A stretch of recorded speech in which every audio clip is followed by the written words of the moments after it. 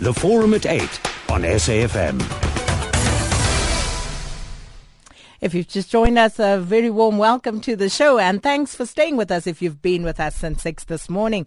Well, it's time now for the Forum at 8, 6 minutes after 8, and this morning we are looking at South Africa's labour laws and perhaps trying to figure out what sort of role these laws actually play in the strike action that we see year on year playing out in this country. The National Employers Association of South Africa, NEASA, says that labour laws contribute to the prolonged and violent nature of strikes experienced in various industries. Now, the labour laws are meant to protect the rights of vulnerable workers and ensure fair labour practices by employers. But how then can they be seen as a problem if this is indeed what they are meant to do? Or are these laws in fact a double-edged sword with advantages and disadvantages for both workers and employers? Even the Constitution of the Republic says that every worker has the right to strike. So on the Forum at 8 this morning, we ask, do South Africa's labour laws play a role in exacerbating the strikes that we see in the country? And joining us for the discussion, Mr. Themnkosi Mkalipi, who is Acting Deputy Director General, Labour Policy and Industrial Relations. He's joining us on the line from Pretoria this morning. Thanks for your time, Mr. Mkalipi. Good morning, Nikki, and good morning to your listeners. And obviously, we also have in studio with us Gerhard Papenfus, who is the Chief Executive of the National Employers Association of South Africa, who are making this claim. Good morning. Hello, Sakina. And Patrick Craven, a national spokesperson for the Congress of South African Trade Unions, Cosatu, also in studio with us. Patrick, thanks for coming through as always. Good morning, Sakina, and to your listeners. Now, let's get straight to it. Gerhard, let me start with you. NEASA says that the labour laws contribute to these prolonged strikes, the violent nature of the strikes. How so?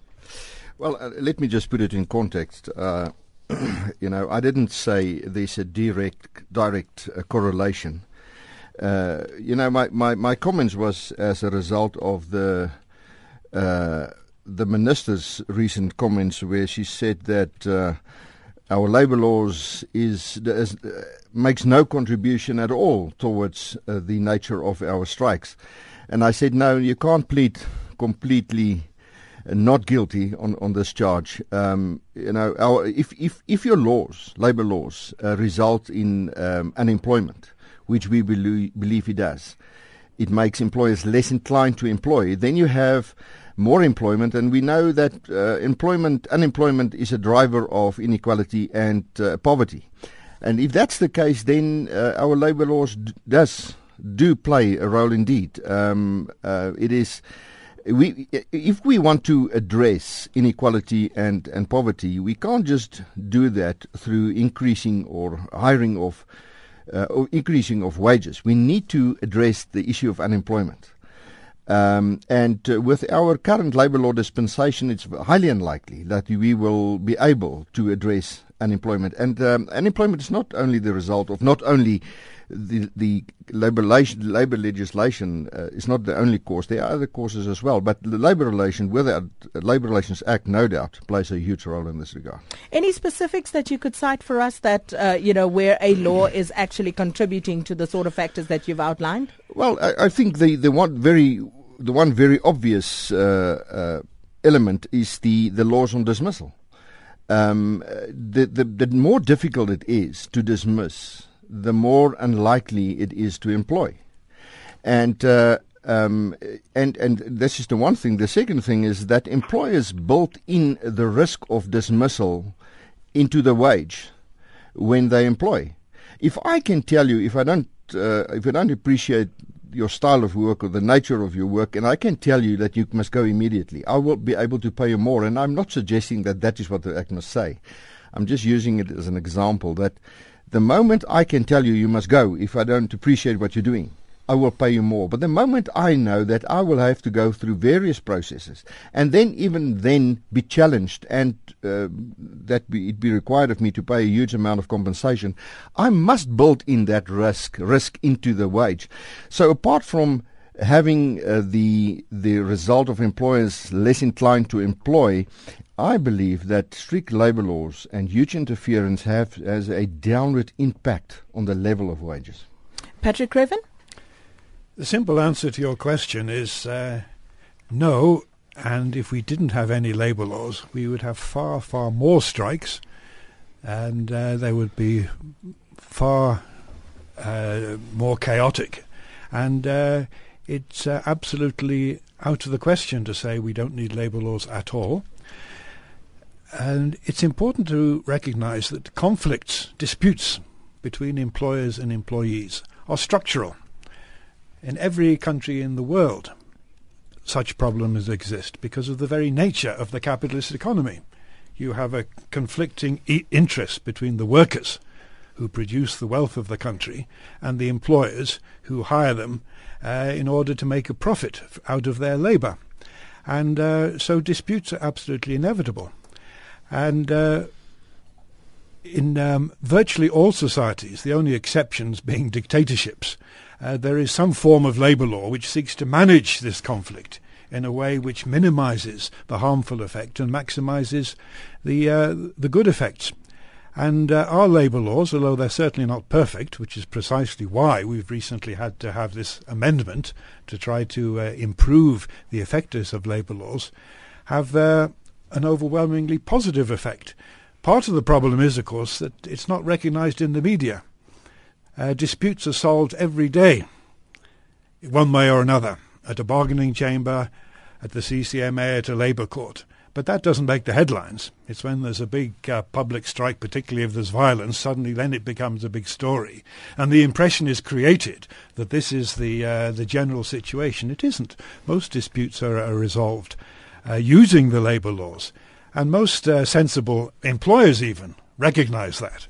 And you will not find more than a sort of tiny fringe of employers who say, well, scrap the lot, we'd be far better to have a complete free-for-all, because they realise that quite apart from the obvious negative effect on the workers, who would be even more exploited than they are already, it would create such instability that employers themselves and the country as a whole would be very badly affected. Let me just digress momentarily before I get to Mr. Mkalipi. That was a sneaky little backhand to the media there, Patrick Craven.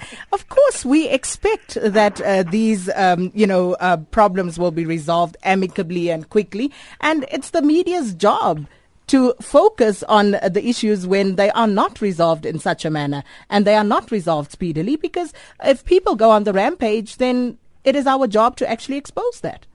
I'm not saying you should ignore the violent incidents, but all I'm saying is you shouldn't completely ignore, particularly when you're doing programs like this, which seek to analyse and get down to the bottom of things, to correct the impression that is given, and undoubtedly it is, that we have a strike season where things get out of hand and workers are on one strike after another, which simply isn't true. The vast majority of disputes are solved without strikes, mainly because we have a labour dispensation, which, although, as I say, far from perfect, does seek to regulate the way in which disputes are settled. Let me get to Mr. Mkalipi. You've heard with Mr. Papenfus and what Mr. Craven have said. From the Department of Labour's perspective, how do you respond to that? Now, from the Department of Labour, we do not have an issue with the media and its coverage on these issues. We're happy that we're having. Thank you. We're happy that we're having this debate, and that Mr. Papenfus has raised the issue of dismissal. I think for me, let us be specific. What does the law say in terms of dismissal? The law says that you must have a reason for dismissal. The law says that you must give a fair hearing. The person that you intend to dismiss, the person must be able to be represented. Now, if Mr. Papenfus says they want another process, does he mean that they want to dismiss without reason? Does it mean that there must be no fair hearing? Does it mean that the person that must be dismissed must not be able to defend themselves? These are the issues that we need to talk about. We can't throw away issues into the debate and say the dismissal provisions are anonymous when we do not say what is it that we're talking about. Because the fairness is built in our law, is built in our constitution. And the labour laws don't require anything other than the right of the person that's going to be dismissed to be given a hearing. It doesn't say that hearing must be 5 or 20 days. It says given a hearing, they must be able to defend themselves. What is it that is causing headaches about the dismissal process? It's the employers themselves that go up and set long, elaborated processes. It's not a law. So, Mr. Papenfus, what Mr. Mkalipi is saying is that you are actually overstating this case. Yeah, first of all, at no stage did we argue that there must be no labour laws. I think there's a place for labour laws, and our concern is over-interference.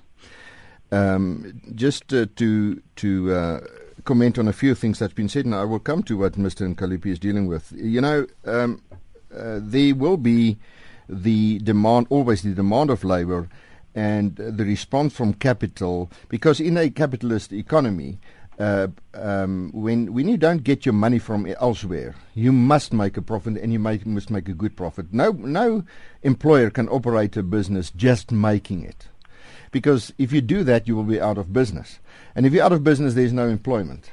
You need good employers, strong and wealthy employers, to have a solid employment.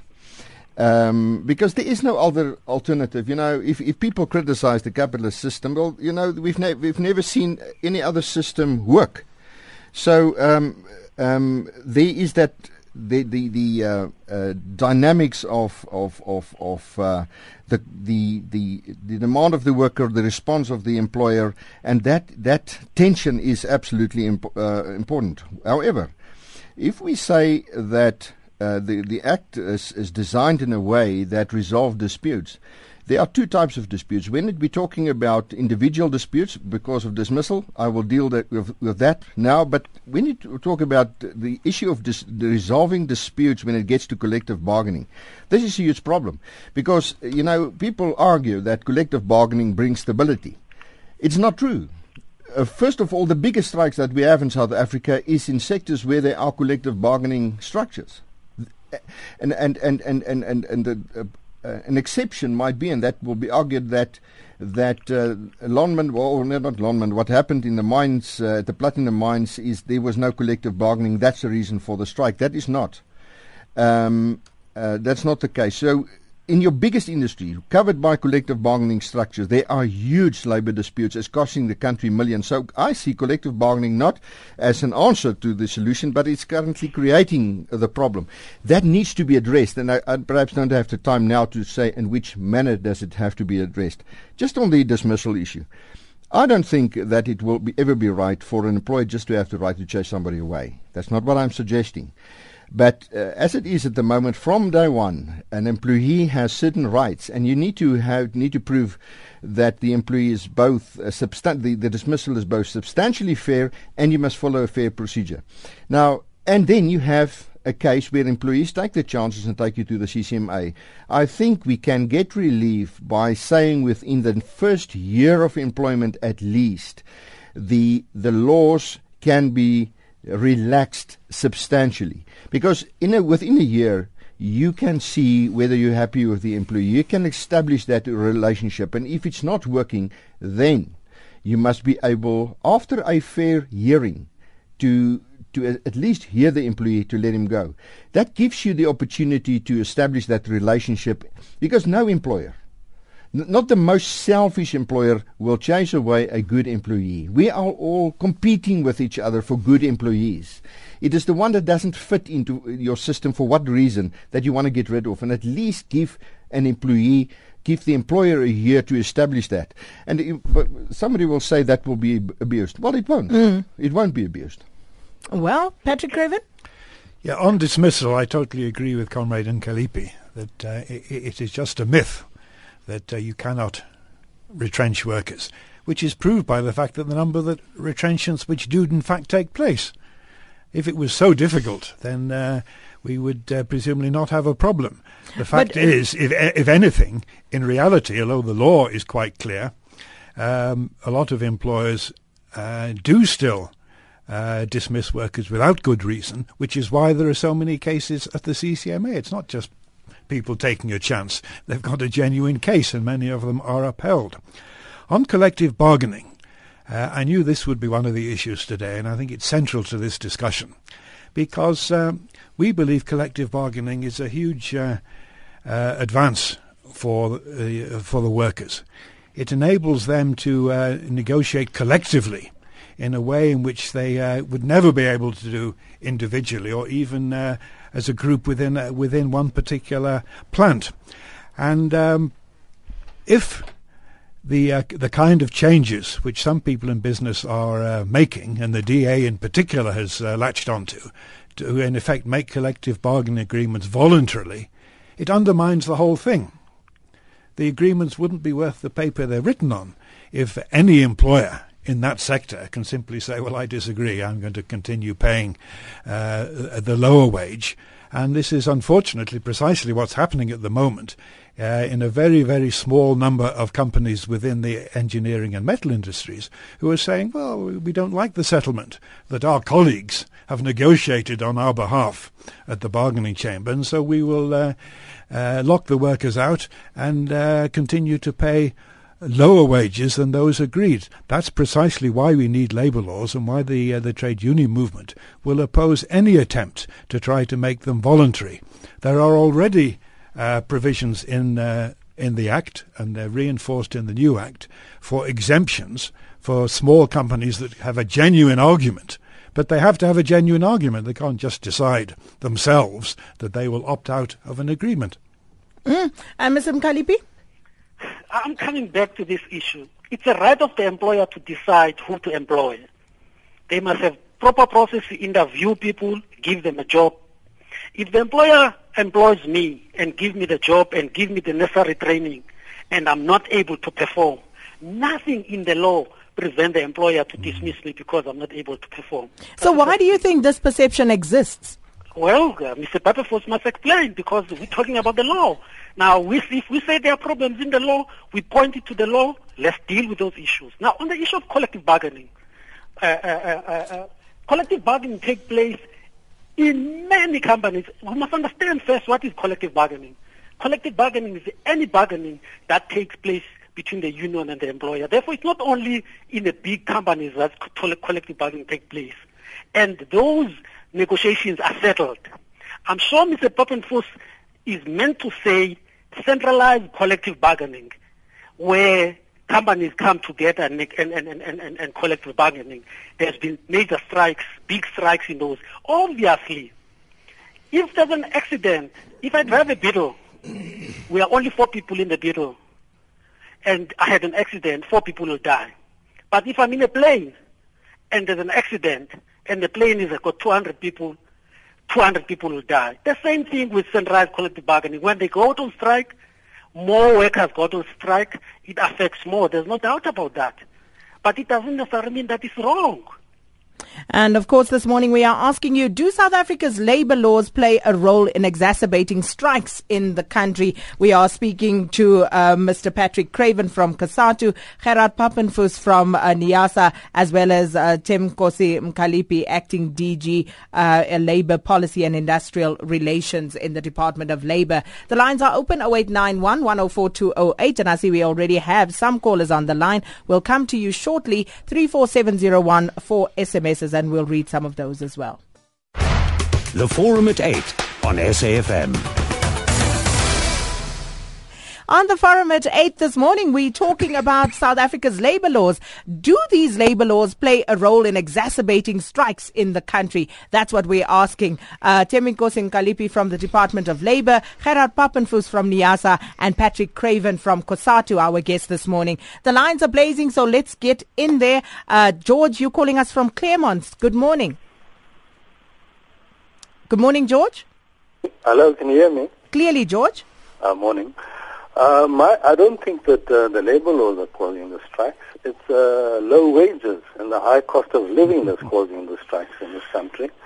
And the main cause of unemployment is the lack of aggregate demand because of low wages.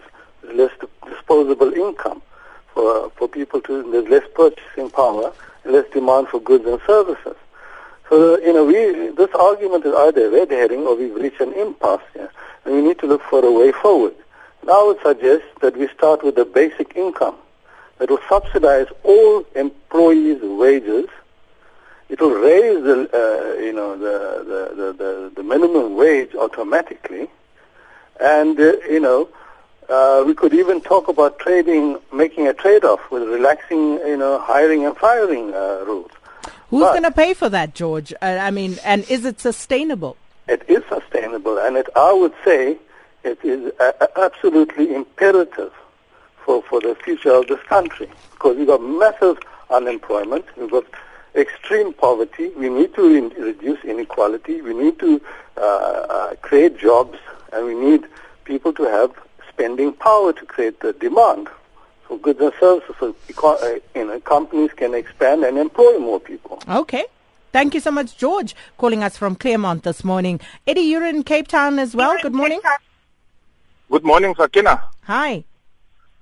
Look, Sakina, I'm an employer myself, and there is nothing that really gets my back than the comments that are made by Mr. Papenfus. You know, in this, most white employers, I'll be bold on that. They always have this thing of using euphemisms and proxies to say basically black employees are lazy. I had an argument the other day with one of my HR person, and they were saying they are trying to do a constructive dismissal for this person.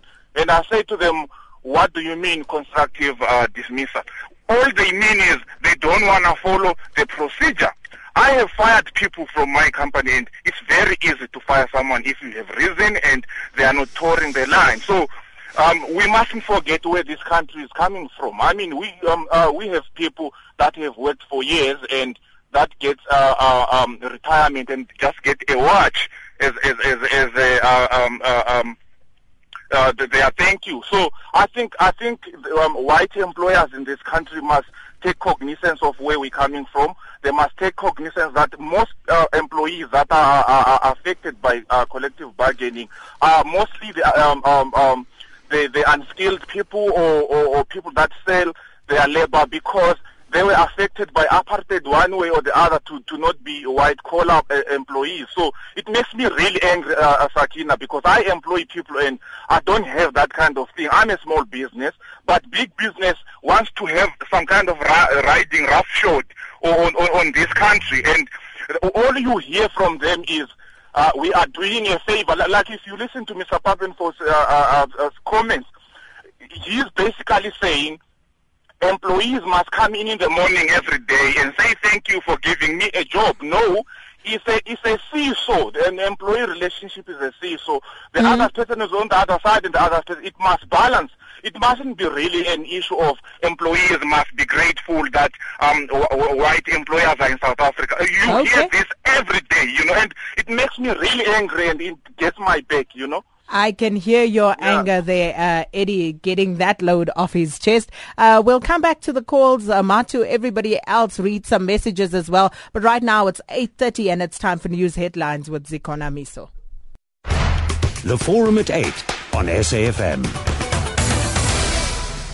Well, certainly, and many of you trying to come in and give us your perspectives on what we are asking this morning. Do South Africa's labour laws play a role in exacerbating strikes in the country? And we are speaking to Gerhard Papenfus, who is the Chief Executive Officer of NEASA. We also have Patrick Craven, National Spokesperson for Cosatu, as well as Themnkosi Mkalipi, Acting Deputy Director General, Labour Policy and Industrial Relations in the Department of Labour. Well, I don't want to take up too much time because the callers are already holding there, but I want to actually make a point of reading some of the other messages coming through via SMS and Twitter.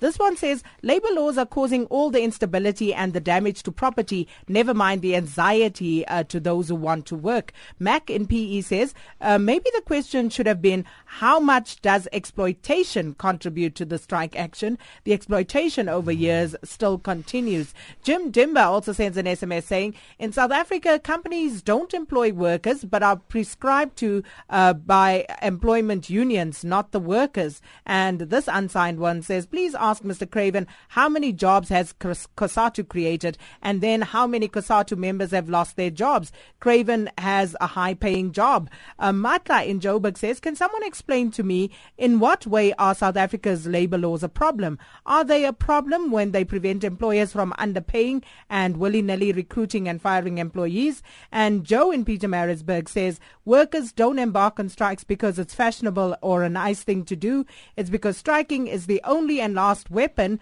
with which greedy employers take workers seriously, their demands and their rights to live a decent life.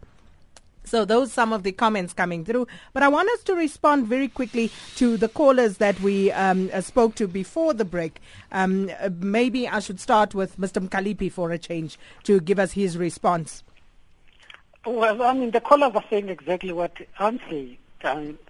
We still need to see, I mean, as government, we are eager to look at the legislation whenever any of our stakeholders raise it, but we need to engage soberly on this. What are the areas of the law? What is it that we're talking about? Dismissal are causing strikes. Dismissal are not business friendly. What is it that we want? Do we want a dictatorship in the factory now, where workers don't have a say? They cannot even defend themselves. They cannot have fair hearing. Is that what we want? That's the issue. If we say collective bargaining is the cause of a business not investing, what is it that we're talking about? Let's be specific. Let's raise the issues. Let's debate them. And if we agree on that, we'll make the changes. And before I get to Gerhard Papenfus, let me just read a few more messages. Mike in Cape Town says, what is meant by exacerbate? Hope spelling is correct and the listener will appreciate the question. To make worse, I'll find you a proper dictionary definition in just a bit. And then Mabula in Pretoria says, labor laws are hindering the progress of our economy. As we speak, the post office is unable to account for my important documents to conduct my business. Management is not taking calls. Workers are on strike. Please help. And Mr. Papenfus, before the break, Eddie was talking about, he pulled the race card on you, basically, and saying all of this language you're using as basically just euphemisms for other proxies. Yeah, I thought he was referring to another conversation because, I didn't have black or white workers in mind when I said what I said.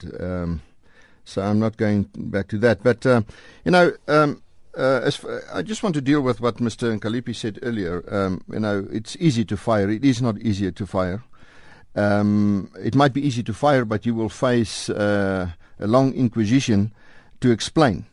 But he referred to if a person is not performing, then you fire him. Let me tell you that non-performance dismissals are the most complicated dismissals. And that's why in the government there are employees under suspension for sometimes more than a year. You know why? Because it's hard to dismiss them. But in the government's case, they can suspend and pay a person that's sitting at home for months with tax money.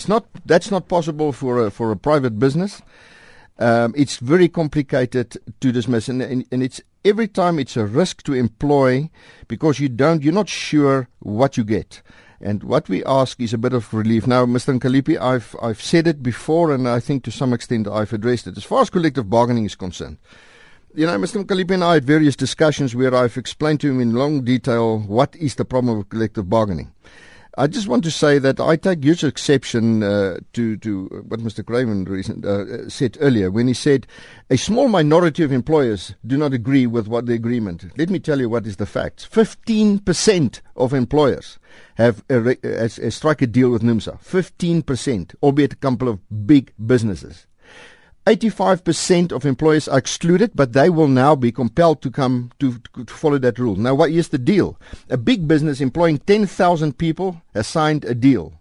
He enforced that same deal on a little company in the Northern Cape where each and every element of business differs. Transport is different. The cost of living is different. each and every element there differs from Johannesburg. His client he doesn't have clients in the time where he's here in Joburg. Everybody does business with everybody around them. The cost of doing business in a little town is much higher, but the cost of living is lower. But they apply this wage to that little company in the Northern Cape. This is ridiculous. And somehow government does not understand it. What government's argument is, if the guy in the Northern Cape in Kuruman doesn't like it, he can apply for an exemption and then sometimes wait for a year. Now, government is now brought in the new legislative changes, a 30-day provision. Let me tell you, bargaining councils are so disorganized, they will not comply with that. They cannot. Bargaining councils is an evil institution. I'm very clear on this. It's protecting unions, and therefore government, which is the Department of Labour, is an extension of Cosatu. Therefore, and I'm very frank here today, therefore they fight for collective bargaining. It's the lifeline of trade unions. It's a killer of business. And Mr. Craven is right when he say there are huge advantages for workers. But when you have an unbalanced system where only the workers get the advantage of this arrangement, you will have a decline in business. South Africa will no longer be an investment opportunity. In this industry where NEASA reigns, 80% of employers says they want to get out of this industry. There's no new businesses coming into this industry. And let me tell you, socialism doesn't create jobs. Capitalism, only capitalism can create jobs. Socialism works as long as there's money brought in by capitalists. The moment socialism fails when the money dries up, and for some reason socialists do not understand it. That's why socialist systems have failed all over the world every time. But the socialist voice are very strong in South Africa because capitalism is still feeding this little animal. And on that note, maybe you can also respond to George Patrick Craven, who was talking about some sort of subsidy with regard to wages. First of all, capitalism does not create jobs, which is why we have such a huge level of unemployment. But George, I was going to respond anyway. I thought it was an excellent contribution because he really got to the heart of the problem. Capitalism is by its very nature exploitative, and exploitation is at the heart of most disputes. But to some extent that can be managed.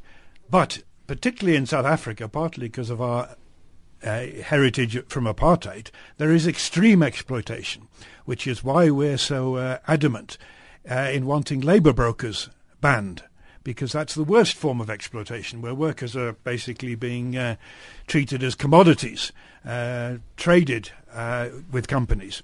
The new law is much better, but we'd still rather see labour broking banned completely, because we're very worried that the restrictions which are in the new Act could still be, there'll still be loopholes. But also I thought Eddie got to another key point when he talked about aggregate demand. There's an old saying from an economist called John Maynard Keynes, who wasn't a socialist, he was an orthodox capitalist economist, when he said, every employer wants to pay his or her own workers the lowest possible wages, but he wants every other employer to pay the highest possible wages so that workers will have enough money to buy their goods or their services. And but businesses aren't charities, are they? And Patrick? the problem is, if all employers can get away with pushing down wages down and down to the lowest possible, it's not only obviously bad for the workers, but it's extremely bad for the economy. You cannot build an economy. And what George was calling for, was exactly what Cosatu is calling for, a national minimum wage. There should be an agreement that there is a level below which nobody should have to work, because it's basically pushing them into poverty. All right, I have to go back to the lines now, 0891 104 208. Short, sharp, to the point, then we can take as many as possible. Let's speak to Matu first in Mthatha. Thanks for holding, Matu. Hello. I'll just because I've been holding for too long, I'll just to quickly go straight to the point, because I wouldn't say the labor laws of the country are exacerbating the strikes in South Africa. You see, what then is happening in South Africa is that the employers are the one who are exacerbating the strikes in South Africa. How? In that they bypass the bargaining procedures. You see, you look, for instance, to illustrate that, you look at the issue of Marikana, where the employers bypassed bargaining processes. They bypass bargaining processes and negotiate directly to the employers.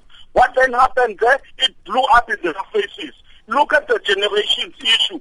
The generations issue where the employer has bargained with the employers and have an agreement wherein there will be contract of 3 years and then the salary increase. But the employer did not stick to that. So would you then blame the South African labor laws? No, it's the employers. I said many examples to illustrate. But I'm sure because of lack of time now, I'll not go to that. And I appreciate that we're not going to get into the nitty-gritty of that particular situation because I'm not sure that we actually have the details there. Lucky in Joburg, good morning. Yes, good morning, Lucky. How are you? Well, and you? I'm surviving. I've been struggling for almost an hour to hear the argument advanced by the Employers Organization guy. I can't hear him exactly at one point. Is it trying to bring an argument to suggest that which part of the labor law, other than the argument that he attempted to advance in relation to the bargaining, forums and processes that are the ones. But even that I didn't hear. Mkalipi is trying to educate him for free to say, show us the law so that we can go there and look at it. But he has not done that. But these are disciplinary. I deal with these things daily. You go to the CCMA and the bargaining councils where you find employees being dismissed unfairly, and guess what? The maximum compensation of which are still the problem, of which I can argue that, in fact, the labor laws are still in favor of employers. You find someone working for 20 years or so, gets dismissed, and you find the commissioner being bound by the same law to say if maybe the relationship could have been somewhat between the employer and that. You give him 8 months. You hardly find the 12 months maximum compensation being given to the employee. What are you going to do with 8 months for the rest of your life? I find it very, very frivolous. But the argument that is being tried to be advanced by this employers organization, I think it's not as much on frivolous and vexatiousness. I think this man is inherently, I don't want to say racist, but since because I'm not in a court of law, I'm free to can say, I guess it's racist. Okay, not sure how you arrived at that, seeing that we are speaking to laws and how the laws impact, but then again, that's your view. Herman Mashaba, good morning. Yes, good morning, Sakin. Thanks very much for this opportunity and really having this discussion. I think let me just quickly get into the meat of this problem. And I think address it specifically to Mr. Craven and our gentleman from the Department of Labour. I think in terms of our constitution, which was actually developed by our people to ensure that I think there's a rule of law in our country. And I think we expect our parliament to really pass laws that are consistent with our constitution. Here in our country today, we're sitting with Section 32 of the Labour Relations Act, which the Free Market Foundation challenged on the 5th of March last year. And now the Department of Labour and Cosatu are playing games, delaying the matter from going to court. So if they believe that they're following the rule of the law in our country, they are the ones as the executives of this country to respecting the constitution of our country, that they respect the rights of 8.3 million South Africans unemployed. Please, I urge them to tomorrow, anytime, as soon as possible, let us allow our constitutional courts to really make the determination whether this piece of legislation is constitutional or not. Because we cannot expect our government to really pass legislation that is not consistent with our constitution, depriving 8.3 million South Africans the opportunity to work. And respect the right of the 2 million Cosatu members. They've got the fullest right to really be represented and be heard. But at the same time, South Africa is not just really made up of the few the employed people. We're sitting with one of the highest unemployment rates in the world today. And this is as a result of this draconian labor legislation, the part of it. Section 32 of the Labour Relations Act, and I believe if they don't really believe what we are saying.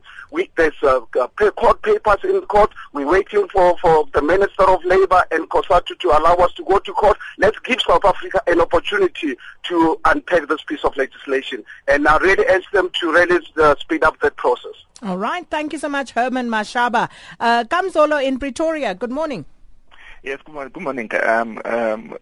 Sakina. Sakina, sorry, and the people at the studio there.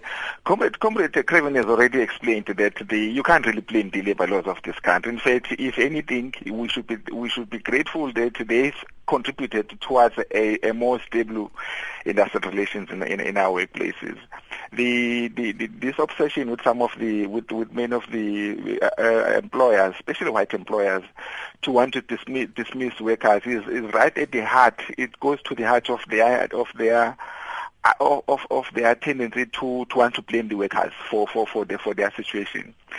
It has always been my view that unless the employers are willing to pay the workers what they deserve, the employers must just do the work for themselves and don't employ the employers, the workers, if they don't want to pay them. Let me just challenge this notion of white employers and there you go, because people are raising this continuously, and I want to understand, when you say white employers, what do you mean? How? Who are these white employers that you are referring to? Michael and Constantia, good morning. Hi, I just want to address Mr. Craven's remark about the worst form of exploitation. The worst form of exploitation that we have in this country are the legal disabilities which are placed on unemployed people, which prevent them from selling their labor into the formal sector. Mr. Mashaba's right on target when he talks about Section 32 of the Labour Relations Act, which is in breach of our Constitution. It breaches the Bill of Rights on several counts, the most important one being freedom of association. And through its mechanism of extending collective bargaining agreements to non-parties, it effectively takes away the legal right of unemployed people to sell their labor as they see fit. Now, it's all very well if you've got a well-paid job and you're represented by a powerful union and you've got skills, but if you are an unskilled person desperately trudging from factory door to factory door and being faced by legal minimum wages which are forced upon industrial sectors through the mandatory extension of collective bargaining wage agreements to non-parties, and Mr. Papenfus has touched on this, you are effectively disbarred from selling your labor, because if you cannot add sufficient value to an employer's business when he pays you the legally determined minimum wage, all he's going to say is, terribly sorry, sir, I can't afford to employ you. Now, everybody looks at this issue from the employer's point of view and from making profits. Nobody thinks about the unemployed and the constitutional rights of the unemployed. And at the moment, in this country, as Mr. Mashaba says, we have millions of people who suffer from a legal disability which is in breach of the Bill of Rights of our Constitution, through Section 32 of the Labour Relations Act, which is the best kept secret in South Africa, and which is responsible for manufacturing human misery and unemployment and poverty in our country. And it's an absolute disgrace, and full strength to Mr. Mashaba and his courage. I wish him every success.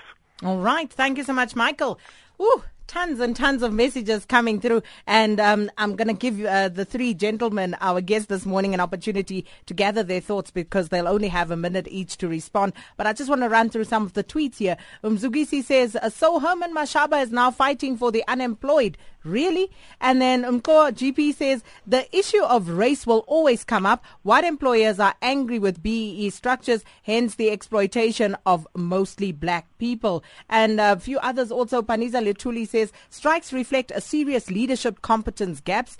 Labor laws cannot lead and manage employees. They are just a guide. Mutlokwa says, employers keep on complaining about our labor laws being rigid, but their share prices tell a different story.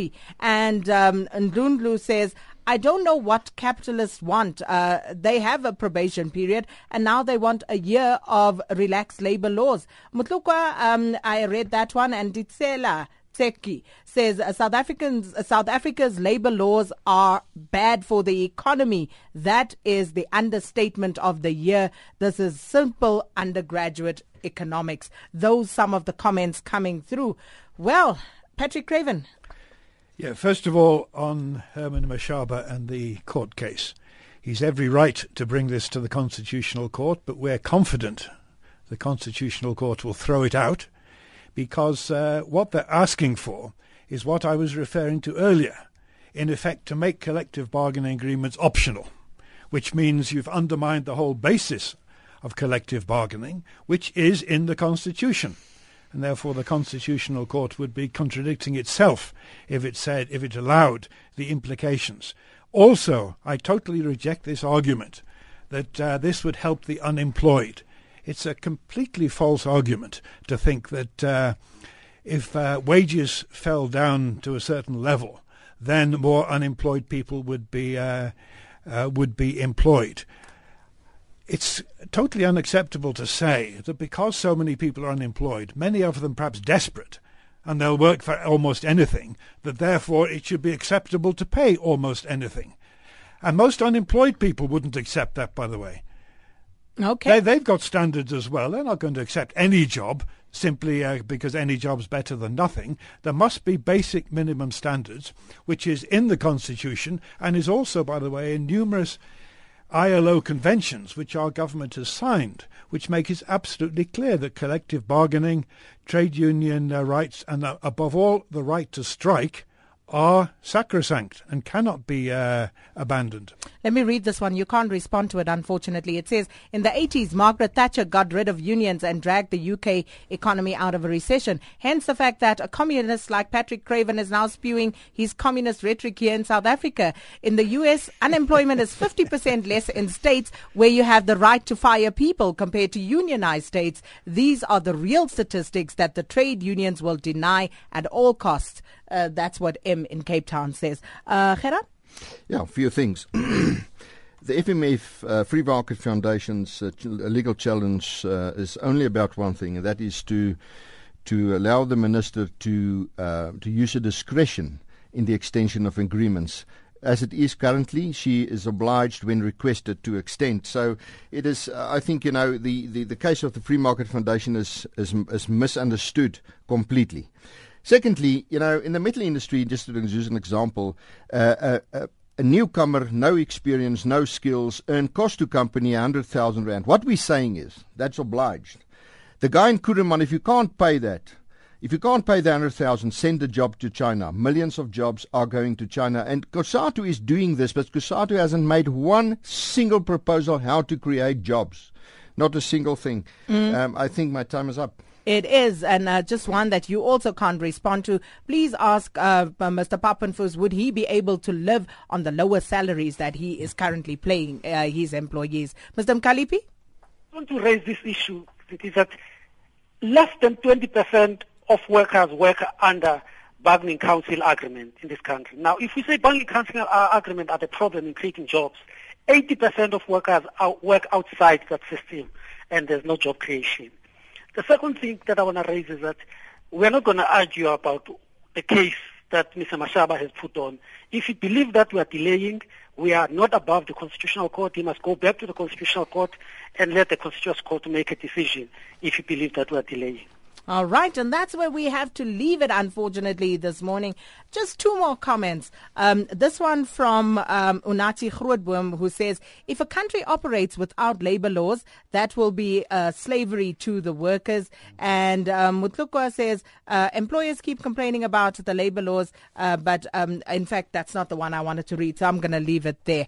It was one about productivity, and that, of course, is a debate for another day. Gentlemen, thank you so much for your time this morning. Mr. Gerhard Papenfus from NEASA, Patrick Craven from Cosatu, and Themnkosi Mkalipi from the Department of Labor.